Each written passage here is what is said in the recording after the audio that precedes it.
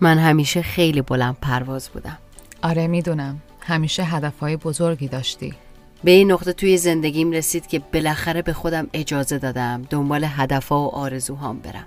ولی هر چقدر تلاش میکردی نمیشد. رسید به این نقطه‌ای که خسته شدم. دیگه میخواستم بیخیال بشم.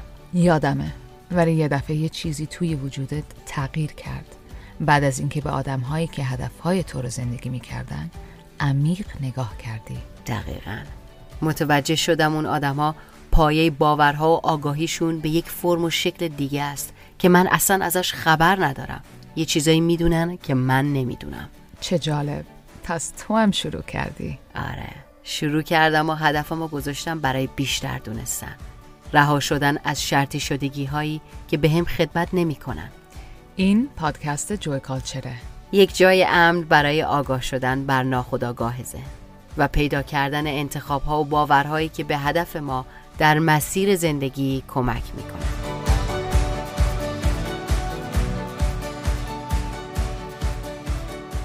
سلام به همگی، خوش اومدید به جوی کالچر. من تورنج هستم. منم آنوشا هستم و امروز میخوایم در مورد شفقت به خود، عشق به خود یکم با هم دیگه من و تورنج صحبت کنیم. یه چیزی که فکر میکنم همیشه من و تورنج دیگه یه چیزی که فکر میکنم هممون دور دنیا به شکل و نوع فرمی باش دست و پنجه نرم میکنیم و یک موانعی وجود داره که این عشق به خود رو، شفقت به خود رو کامل فولی انجامش نمیدیم. درسته؟ عجیبه، برای اینکه خیلی همون میدونیم چه حسی داره و وقتی یک کسی رو دوست داریم، عاشقش هستیم، ولی نمیدونیم وقتی یک کسی میگه self love، عشق به خود، نمیدونیم یعنی چی. ولی چیزی که من درون خودم کشف کردم اینی که اگر من خودمو و همون کودکی که درونم هست اونو مثل یک کودک بیرون از خودم دوست داشته باشم، خودمو یه جوری دوست داشته باشم که مثلا بچه‌مو انگار قراره دوست داشته باشم، اون سلف لاوه، اون عشق به خوده. یعنی ملایم باشه. یعنی چیزایی که مثلا عشق نیست اینه که با یه کسی بد باشی، حرفای زشت بهش بزنی، سرزنش کنی، مراقبش نباشی. و وقتی ما مراقب خودمون هستیم، با عشق با خودمون صحبت میکنیم، خودمون رو میتونیم آروم کنیم، برامون مهم باشه ما چه حسی داریم به جای اینکه کسی دیگه چه حسی به ما داره. اینا عشق به خوده. یعنی در واقع من و تورنج داشتیم یه شعری دیشب توی اینترنت خوندیم، به انگلیسی بود. معنای شعر میشد که ما در واقع به دنبال در جستجوی عشق نیستیم، کارمون این نیست، در طلب عشق نیستیم، عشق همه جا هست. در واقع کاری که ما به عنوان انسان انجام میدیم اینی که نگاه کنیم چه موانعی، چه چیزهایی باعث شده که بلاک بشه، استاپ بشه، موانعی که اجازه نده ما عشق رو حس کنیم. حالا هر کسی به فرمی که با خودش رفتار میکنه، ایده هایی که در مورد خودش داره، باورهایی که راجع به زندگی داره، برچسبایی که به زندگی و خودش میچسبونه، اونا موانع هست که ما رو از عشقی que در همه جا و ثابت و ساکن وجود داره قطع میکنه. برای اینکه اصلمون عشقه. و خیلی شعر جالبی بود. من و تورنج خیلی ایموشنال شدیم، احساساتی شدیم باش که راست میگه. یعنی ما اصلا به دنبالش نباید بریم، همینجا هست توی قلبی که الان میتپه. فقط ما حواسمون نیست، تمرین داده میشیم که نه. مثلا بچه‌ها وقتی به دنیا میان خودشونو دوست دارن، عاشق خودشونن، در کشف هستن. آره، ولی مثلا ما یهو یاد میگیریم نه، اگر اینجوری کنیم یعنی we're not lovable. دوست داشتنی نیستیم. خیلی چیزا رو ما یاد میگیریم اگر اینجوری کنیم دوست داشتنی نیستیم. مثال بگو. مثلا اگر بدنمون این فرمی نباشه دوست داشتنی نیستیم، اگر این شغل رو داشته باشیم دوست داشتنی نیستیم. حتما باید به یک فرم و شکل و توی یه چارت و یه باکس محدود کننده، خیلی اینا ذهنای افکارها و باورهای محدود کننده است، اون کاتگوری قرار بگیریم، تو اون باکس، تو اون جعبه قرار بگیریم که دوست داشتنی بشیم واسه خودمون، در صورتی که اینا موانع هست. من چیزی که دیدم که خیلی قلبمو میشکونه اینی که خیلی دیدم که مادر پدره با بچه‌هاشون یه جوری صحبت کنن که اگر اینجوری کنی دوست دارم، اگر اینجوری نکنی من دوست ندارم. و این به اشتباه، بدون که بدونن، بدون اینکه بدونن، از عمد که نمی‌کنن. نه، این روشیه که خودشون یاد گرفتن و بهشون یاد داده شده که کنترل کنن بچه را، اینجوری یاد گرفتن و اینو هی پاس میکنن، به نفر بعدی میدن. ولی این خیلی اشتباهه، برای اینکه ما نمیفهمیم که وقتی این حرفو میزنیم واقعا ضبط میشه و بعدش آدمایی که بزرگ میشن، اون آدم‌ها وقتی بزرگ میشن تو کارشون، تو ارتباطاشون همش مشکل خواهند داشت. فکر میکنن دوست داشتنی بودنشون بر یه چیزی خارج از خودشونه، در به دست آوردن چیزی، در حتی کشف کردن چیزی، در و خودشون که مثلا آثنتیک باشن، به اصالت اصل و منبع خودشون وصل باشن، اون دوست داشتنی نیست. برای اینکه دوست داشتنی من مربوط شرطیه. شرطیه به شرط اینی که این آدمای بیرون از خودم رو خوشحال کنم. به شرطیه که آدم‌های بیرون از خودم رو خوشحال کنم. یعنی بعدش یاد میگیرم که خودم چیزایی که خودم دوست دارم، گرایش دارم به طرفشون، اونا منو ارزشمند نمیکنن. اونا یعنی بگو یه بار دیگه بگو. میخوام به انگلیسی بگم، دنبال کلمه میگم تو سرچ مغزم که اوکی این کلمه رو ترجمه کن، انتر گو. بگو what's the word. یادم رفت، تو بگو دیگه. اینو میخوام بگم، اینو بذار من اینو خیلی حرف درستی زدی تا آخرش که کلمه رو پیدا نکردی. ولی چیزی که ما یاد گرفتیم خیلی موقع ناخودآگاه این کار رو داریم انجام میدیم، اکثرمون هم انجام میدیم، وابسته به محیطی که توش بزرگ شدیم، وابسته به فرهنگی که توش بزرگ شدیم، وابسته به خانواده‌ای که توش بزرگ شدیم. اینا همش شرطی شدگی های ما هستن. فرهنگ ما، نگفتم فرهنگ ها؟ من یادم رفت. دوباره تو سرچم. وابسته به اینها، تو توگلم، تورنج گوگل. توگل. وابسته به اینها میایم جوری که از اینها، این لیستی که گفتم و بیشترش یاد میگیریم، همون جوری هم با خودمون رفتار میکنیم. همون جوری که والدینمون ما رو تربیت کردن، بزرگ کردن، حالا با سرزنش بوده، با تنش بوده، با تنبیه‌های مختلف حتی مثلا کلامی. مثلا مادر پدرمون اگه با تنبیه کلامی با ما صحبت میکردن، الان اونجوری با خودمون صحبت میکنیم. آره، کودک درونمون همینجوری صحبت میکنیم، با اینکه میدونیم این همین چیزی بوده که ما رو خراب کرده، حتی ما رو چیزای کوچولو، حتی چیزای کوچولو. وای چه خرم من. آره، اینا حتی چیزای کوچولو باید خودمون رو کچ کنیم، دست مچ خودمون رو بگیریم. آره که داریم اینجوری صحبت میکنیم. بلکه وقتی واقعا یه کسی رو دوست داری، با عشق رفته، اشکالی نداره عزیزم، تو سعی خودتو کردی، اینجوری شد، اشکالی نداره، یاد بگیریم next time. ببین آخه اصلا کلن الان شما یک کودکی اگه در مقابلتون باشه، اگر بخواید روی اون کودک یک تأثیری بذارید، یک چیزی رو بهش یاد بدین، هیچ وقت نمیتونید به قلبش نفوذ کنید اگر با سرزنش و تنش و داد و این چیزا باش برخورد کنید. شاید در سطح اون بچه از شما بترسه اون کار رو انجام بده، ولی قلباً شما بهش نزدیک نشدین، قلبش رو تاچ نکردین، لمس نکردین.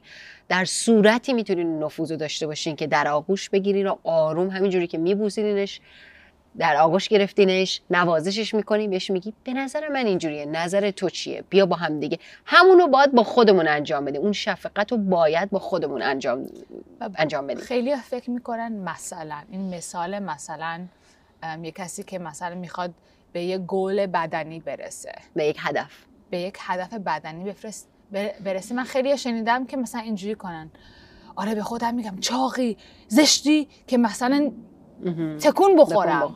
ولی این عقب میندازه. آره. بعدم یه چیز دیگه که هست اینه که وقتی با که عشق بگی، با عشق بگی من انقدر تو رو دوست دارم که میخوام وقتی راه میری با انرژی راه بری، وقتی بلند بشی انرژیت بالا باشه، وقتی لباس میپوشی حس خوبی داشته باشی، وقتی با وقتی یا حتی باید زیبایی الانمونم پیدا کنیم که برسیم. تو انقدر زیبایی دوست نداری بهتر بدوی، دوست نداری طولانی تر زندگی کنی، انقدر دوستت دارم میخوام مراقبت باشم.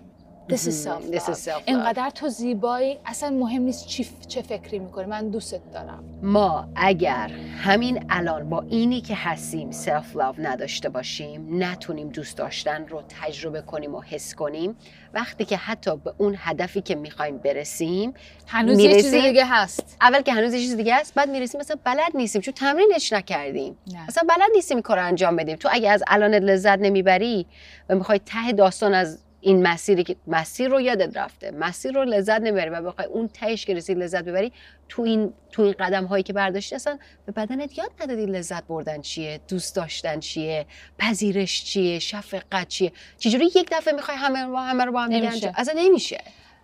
من آنوشا بزرگترین و فکر کنم تنها regret به فارسی میشه پشیمانی زندگیم اینه که من از بچگی especially مخصوصا از 14 سالگی که بالغ شدم. آره از اون موقع به بعد especially خیلی رو خودم سختگیر بودم.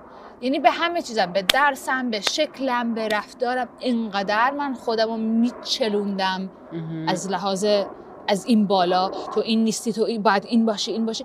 تنها پشیمانی زندگیم اینه که چرا نفهمیدم چقدر زیبا بودم از درون و بیرون. چرا تنها پشیمانیم اینه که گذاشتم I wasted myself.